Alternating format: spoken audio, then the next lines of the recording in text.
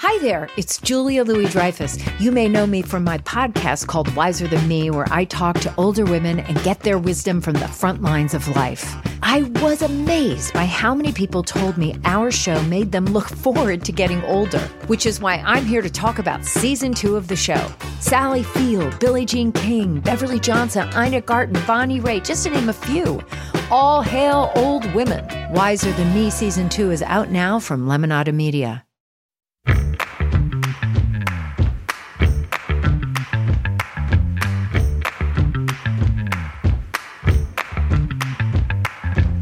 Welcome to It's Lit, where all things literary live at The Root. I'm Danielle Belton, The Root's editor-in-chief, here with the managing editor of The Glow Up, Maisha Kai. Hey, y'all. Maisha, today we're speaking with our youngest guest yet on It's Lit. But she's definitely more accomplished than a lot of people twice her age and is doing some seriously amazing things, so we just had to talk to her.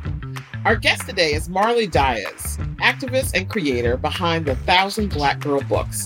And author Marley Diaz gets it done, and so can you. Marley is also adding TV show host to her resume as well, as she is now host of the new Netflix series Bookmarks, celebrating Black voices. I mean, this young woman has done more, and it's wild to say she's a young woman because I feel like Marley has actually grown up before our eyes. She's 15 now, and she's done more in her 15 years than I think I've done in the last 15.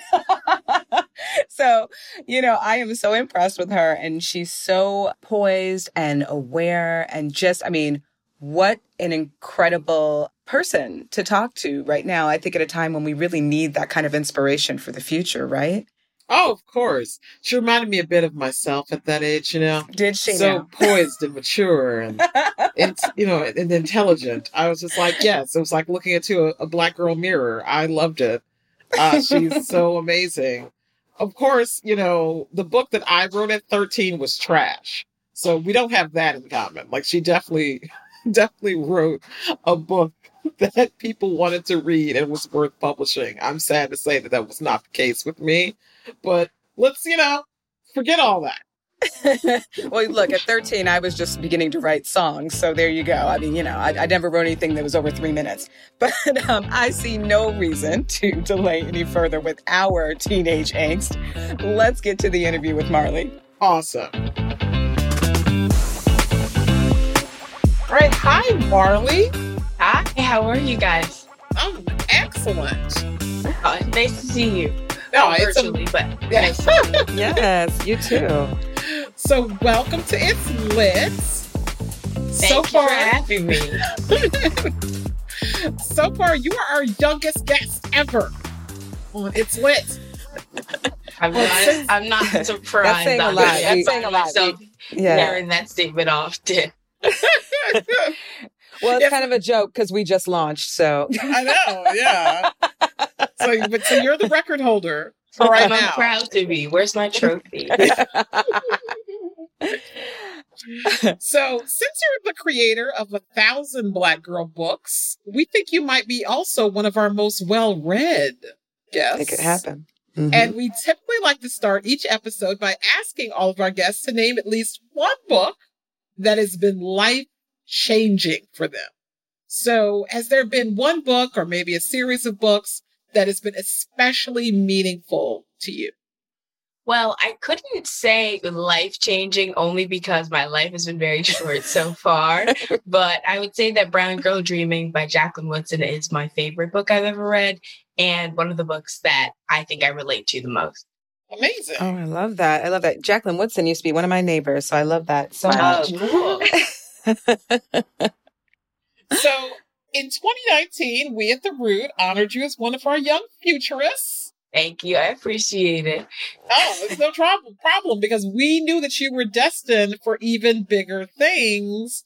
And this year, you launched the Netflix series Bookmarks, creating Black voices, recruiting some of our favorite stars to read Black children's books. How did that project come about? So the project came about really through two things. So in my head, I always knew that I wanted to translate some of the ideas I had about representation into like a television show or a YouTube channel or a Patreon. I knew that there was another level as to what I wanted to do, but I wasn't just sure exactly how that was going to happen. And because, I'm not a professional actor and I never planned on being a real, in the arts in that way. I knew that it was going to be a hosting opportunity or a talk that I published. And I thought about it for a long time and there wasn't really an opportunity on the table for that just yet. But then my mom talked to me about it and she told me that there was a big project that was coming my way and that Netflix was interested in having me be a part of not only the conception of the project, but also as someone that is a part of the project as an actor and as a reader. So I knew that they wanted my help originally to figure out what books were needed, how we were going to tell the stories and who was going to be involved. But it also translated into me, being the fun host and getting to be the face that kids recognize when they watch the show. Oh, it's amazing. And what's the process like in choosing what books to feature?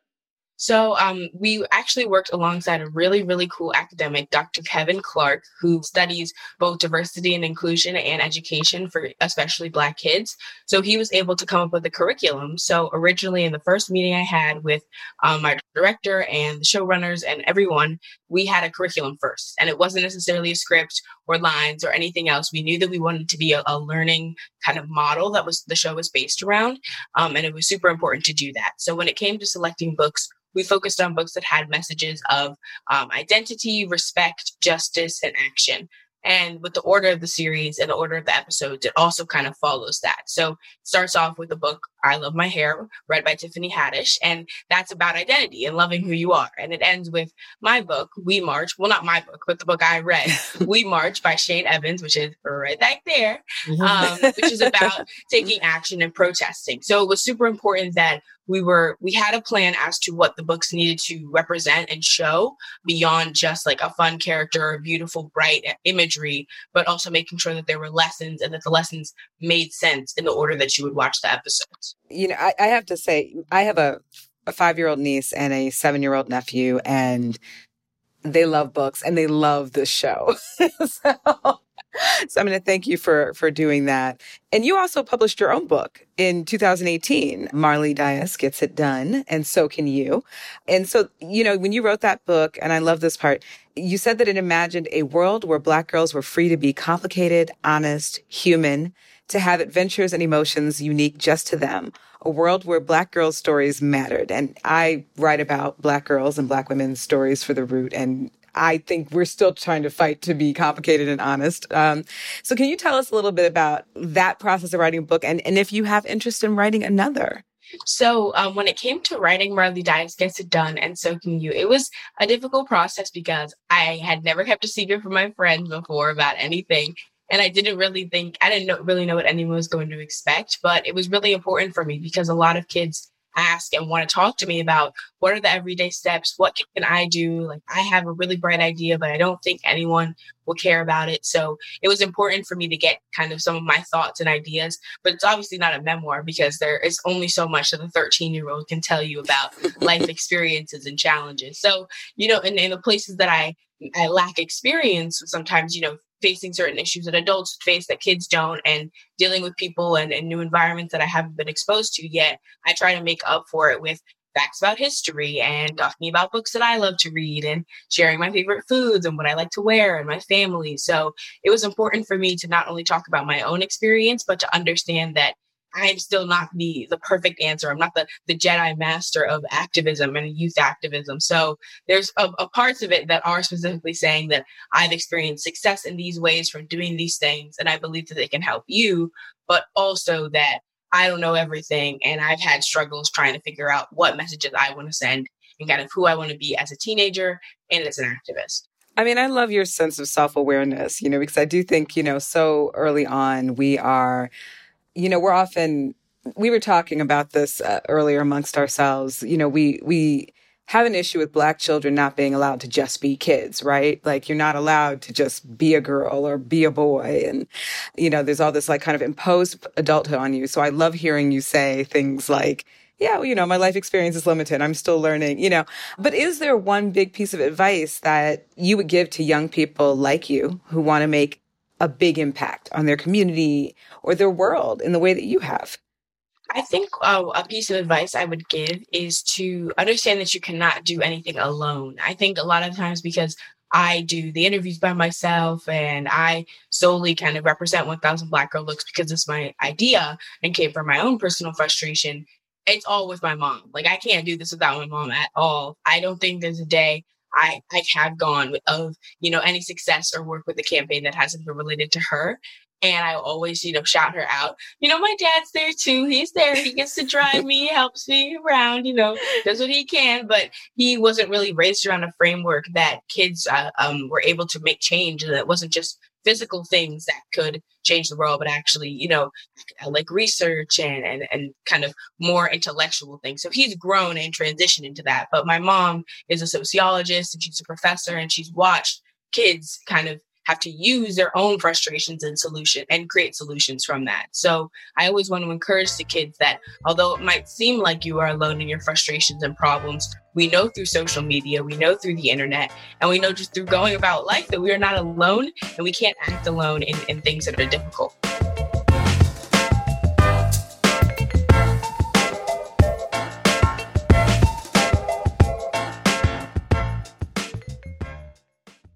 Hey, Brian, did you know the world sucks right now?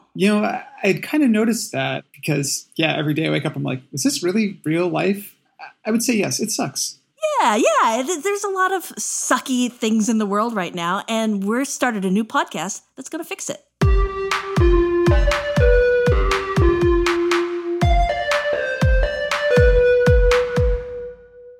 So I guess we should probably introduce ourselves. My name is Brian Kahn. I'm the managing editor at Earther. And I'm Alex Kranz, the senior consumer tech editor at Gizmodo. And we're here to tell you about a new podcast that we're doing at Gizmodo focused on everything, fixing it, making it better, making the world suck a little less. It's called System Reboot, and we're covering a lot of important stuff that we think is really worth hearing and learning about. Yeah, we've seen a lot of systemic failures across the country and around the world. The pandemic has really highlighted them, but they've been there all along. And we thought, there has to be a better way to do things. There has to be, from the disastrous food supply chain issues we witnessed really early on in the pandemic to the absolutely shoddy internet that we also saw early on and are seeing a lot more of right now as everybody returns to school. We're going to be diving into the systems that are failing us across the board. And more importantly than examining the things that are failing, we're actually going to talk about what we can do to fix them. That's the whole system reboot idea. Yeah, positivity, man. Yeah, it's kind of novel. We're going to try this out and see how it goes. But, what we're going to be doing is talking to experts who've spent a lot of time researching these issues and coming up with solutions. So, if you don't want to believe that the world is going to end in 2020 and you want to hold on to just a little bit of hope, please check us out. And join us on our quest to fix what's broken.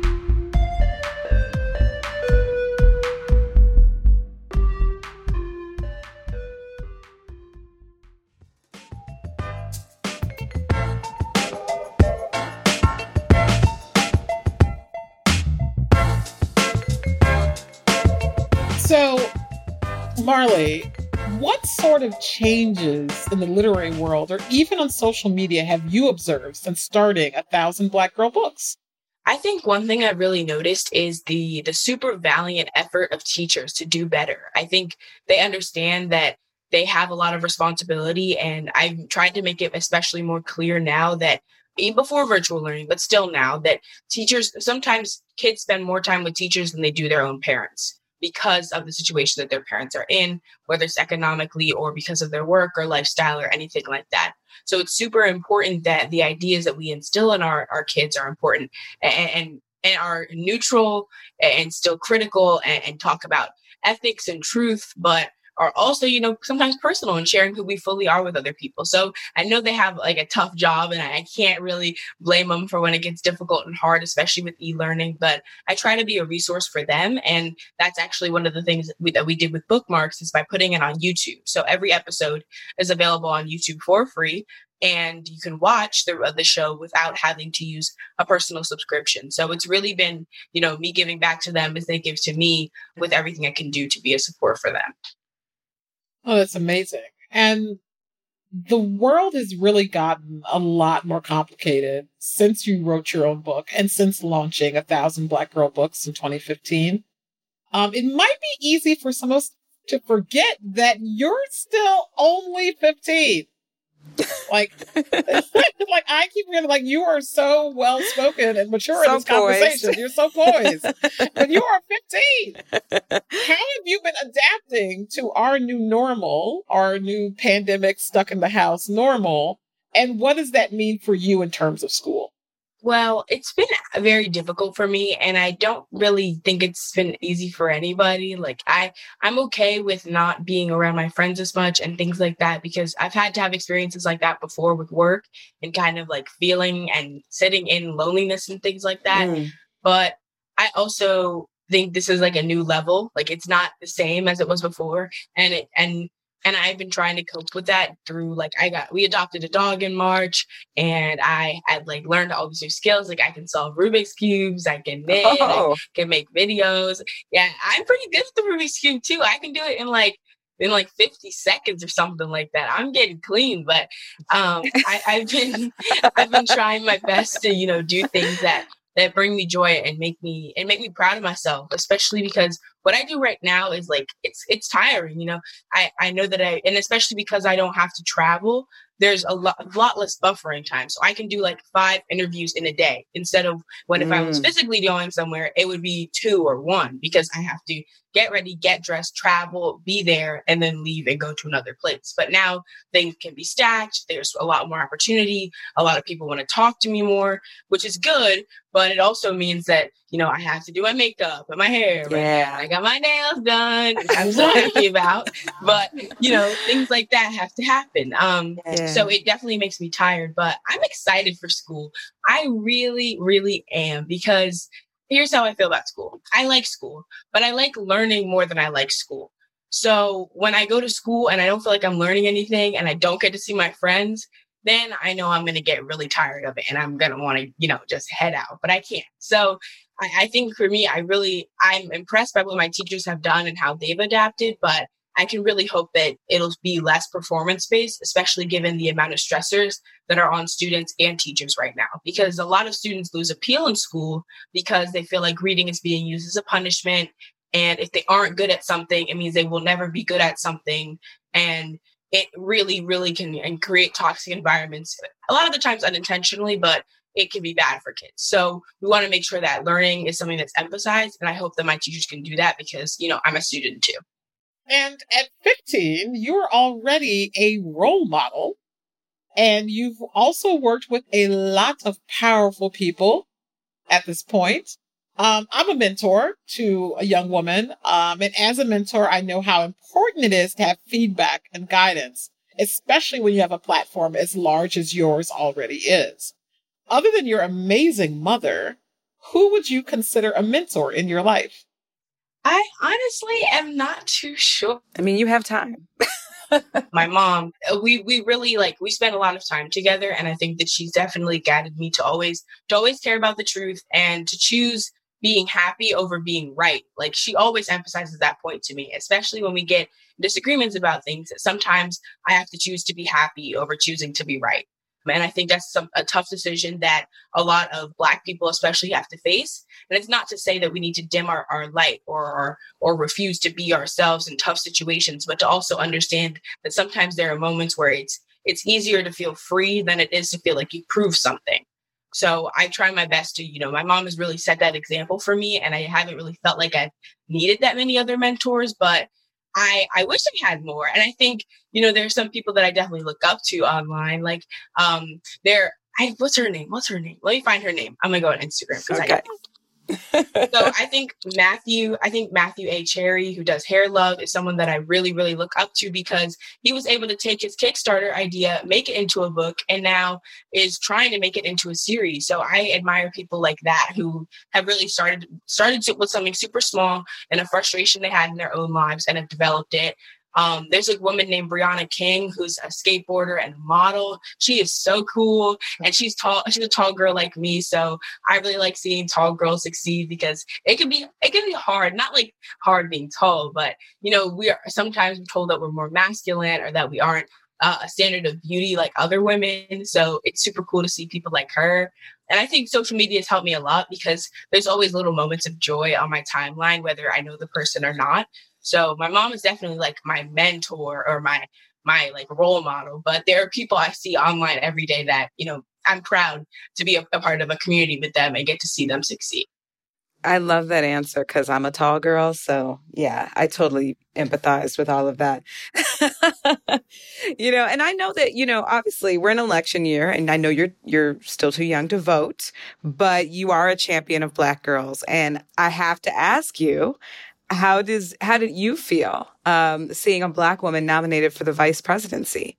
Well, I'm extremely excited, not only because Kamala is a Black woman, but because she's also a biracial woman. And I think it's cool for both South Asian girls and Black girls to see an example of someone that looks like them. And it's a moment for all girls, really. So I'm really happy that that's happening. And I hope that, people will make conscious decisions that allow for these moments to happen on local levels too, where I will be able to see that my mayor is a Black woman and things like that, because I live in a small white town. So I hope that, this can set a larger precedent to show that we can hopefully create cycles of change, and that as much as I am super excited to see that we have a vice presidential candidate that looks like me, that I could also have people in my communities and on more local and smaller levels that are doing the same thing.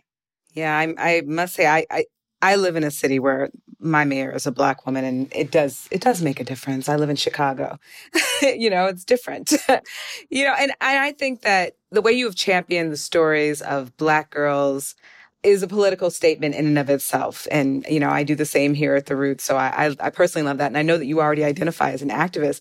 Are there any books that you would recommend for young people who are hoping to get more politically engaged? So I think one thing I would first say to young people that want to get politically engaged is that there are many different forms of what that means. I think a lot of the times, because of the way that we are taught, whether it's in history class or online, that political awareness or activism is solely about the general and primary election for the presidency. Mm-hmm. It is not solely that. And the work that I do is related to that, because I'm fighting for both education, both representation, access for kids. But we sometimes need to focus on things that affect us more directly rather than trying to charge at super large issues. So one of my pieces of advice for kids is that a lot of the times, if you ask them, what would you want to fix in the world if you could have one thing? And they might say world peace or ending hunger or solving homelessness. And these things are super, super valid and motivators to change the world. We need to start with things that we care about in places that we live. So I live in an area where I do not have a lot of people in my town are not food insecure and have access to food that they need. But I live 2 miles away from a town that has a water crisis near Newark, New Jersey, and does not have enough access for healthy foods for kids, especially now that they aren't physically in school. So I think it's important for kids to look at where they are, what they're surrounded by, and how those can contribute to larger issues. Because if you just say you want to solve world hunger, you don't even know where the places that are affected by it. You don't even know how you're affected by it. You need to start smaller in order to gain a more personal understanding, and to also have more just information, intellect, knowledge, and be able to really articulate what the issue is. Oh, that's great advice, not just for young people, but for all people who are interested. I know. I was like, you articulated better than I could, frankly. So speaking on your work as an activist, I know that it's not the easiest time right now to have hope in the world, with the pandemic, with unemployment, with so many issues with the protest movement that has taken to the streets. But young people like you really give people like me and Maisha a lot of hope for the future. So what gives you hope? That's a tough question, because I think sometimes hope comes with my own naiveness and the fact that I haven't experienced a lot of the struggles that some people go through. So I know it's a lot easier for me to be hopeful. And one thing I try to do, though, because I don't feel like, especially when people ask me, what challenges have you faced? What have you overcome? A lot of those things have been internal, whether it's my own mental health or my family things. And I don't feel like there are many institutions in my life that are working against me in the same way that other Black people are. So I know that I exist in a place of privilege amongst others. So telling people to be hopeful is something that I don't want to do, because I know how annoying it could be to be overly positive and to feel like you're ignoring someone else's struggle. So I think one thing that gives me hope is people's willingness to accept my happiness and to try and translate it into their own lives. I never feel like people want to silence my voice. And I feel like people are willing to listen and hopefully, give me access into their lives and to show that and connect with me. Because I think it's easier for me to feel hopeful because people are always saying I give them hope. They're willing to accept my positivity. They're willing to listen to my story and understand that I'm committed to these things. And the fact that I feel so welcomed, both personally and in real life and on the internet, makes me believe that other kids like me can be welcomed and that I won't be the only kid that gets to do interviews about topics like this. And there will be a future where people are so much more welcoming and accepting to use activism. So I think it's people just being nice to me, to be honest, that gives me hope. And people listening to me, getting to do interviews and stuff like that, it provides me with new opportunities and new audiences, because there's going to be sometimes where people see my face over and over and over again or whatever, but there'll also be opportunities where people in Omaha and Des Moines have never heard of me and get to see my experience and hopefully relate to it. Oh, that was so impressive. And so impressed and just so utterly charming. I'm enchanted. No, I love it. And I came from a similar background as to yours, Marley, Same. where I definitely did not have some of the same struggles that other African Americans had. I had my own individual ones or my internal ones, but when it comes to what the common narratives are around the Black experience, I didn't see as much representation of my particular experience as some of others. And so I think it's important for all. I figured that out at a young age, that just because your narrative might not fit whatever the popular narrative is, it doesn't mean that you don't have a say or a voice or an opinion or a calling or a purpose. You still have all of those things. You just, as you said, just coming from a particular place of privilege and being aware of that privilege. The fact that you are aware of it, that's amazing in and of itself, because I know people my age who won't admit to any awareness in their privilege of their background, whether it be educational, financial, socioeconomic, whatever. They're not copping to it. But we're gonna wrap up, and we have this one question that we always like to ask all of our guests. What are you reading these days? Oh my gosh, okay. It's a long story actually this time, because I am starting school in 3 days, and apparently I signed up for AP Language Arts. Apparently that happened all out of the blue. I didn't get my schedule. I didn't really get a chance to plan out my schedule. And I knew I qualified for the course, but I didn't know I was going to take the course. So I'm reading Black Boy by Richard Wright. I just started it about 30 minutes ago. So we're working through it. I have 3 days. We're working through it, but I'm excited to read it. It's been sort of like the more sad or saddening or stern books that I've ever read. And it's kind of scaring me because I'm in a more mature class. I've never taken an AP class before, but I'm reading Black Boy by Richard Wright. And hopefully by the time people see this, I'll be done with it. I got an extension, but I really, really hope I'm done with it by the time people see this. Amazing. Marley, it was so wonderful having you on It's Lit. You were a delight. You were a pleasure. Yes. You were a joy. Absolutely. Please come back. Yes. Of course, I will. Thank you. Thanks, Marley. The Root Presents It's Lit is produced by myself, Maisha Kai, and Michaela Heck. Our sound engineer is Ryan Allen. If you like the show and want to help us out, please give us a rating on Apple Podcasts. It'll help other people find the show, which we would really appreciate. If you have any thoughts or feedback, you can find me on Twitter @BlackSnob or on Instagram @BeltonDanielle. And you can find me at Maisha on Twitter. That's MAIYSHA, and Maisha Kai on Instagram. And before we go, we always like to talk a little bit about what we're currently reading. Maisha, what book are you into these days?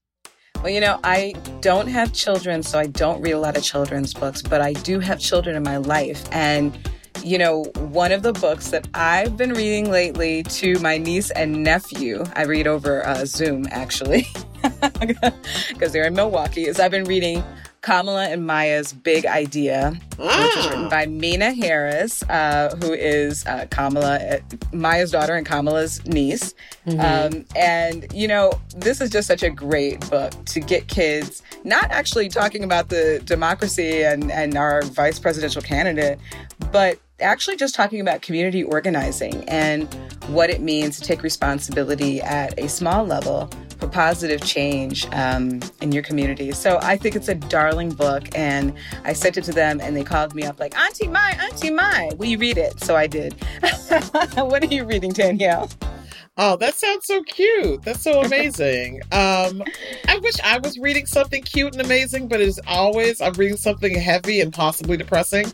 No. I'm reading The Mulatta Concubine, Terror, Intimacy, Freedom, and Desire in the Black Transatlantic by Lisa Z. Winters.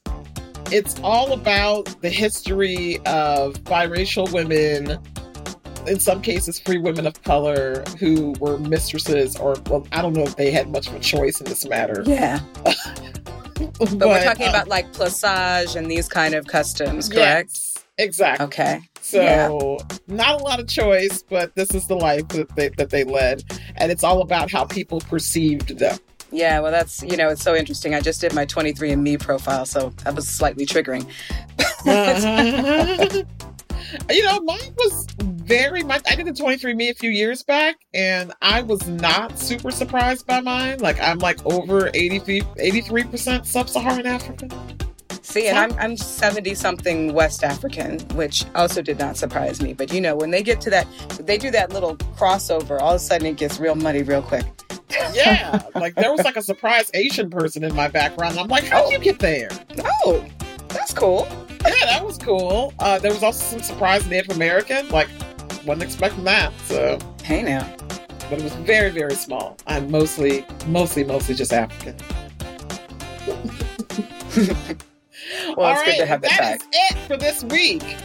Stay tuned next week where we'll talk more about our DNA for your reading pleasure. But thank you so much for listening, and we'll see you again. And until then, keep it lit. Woo!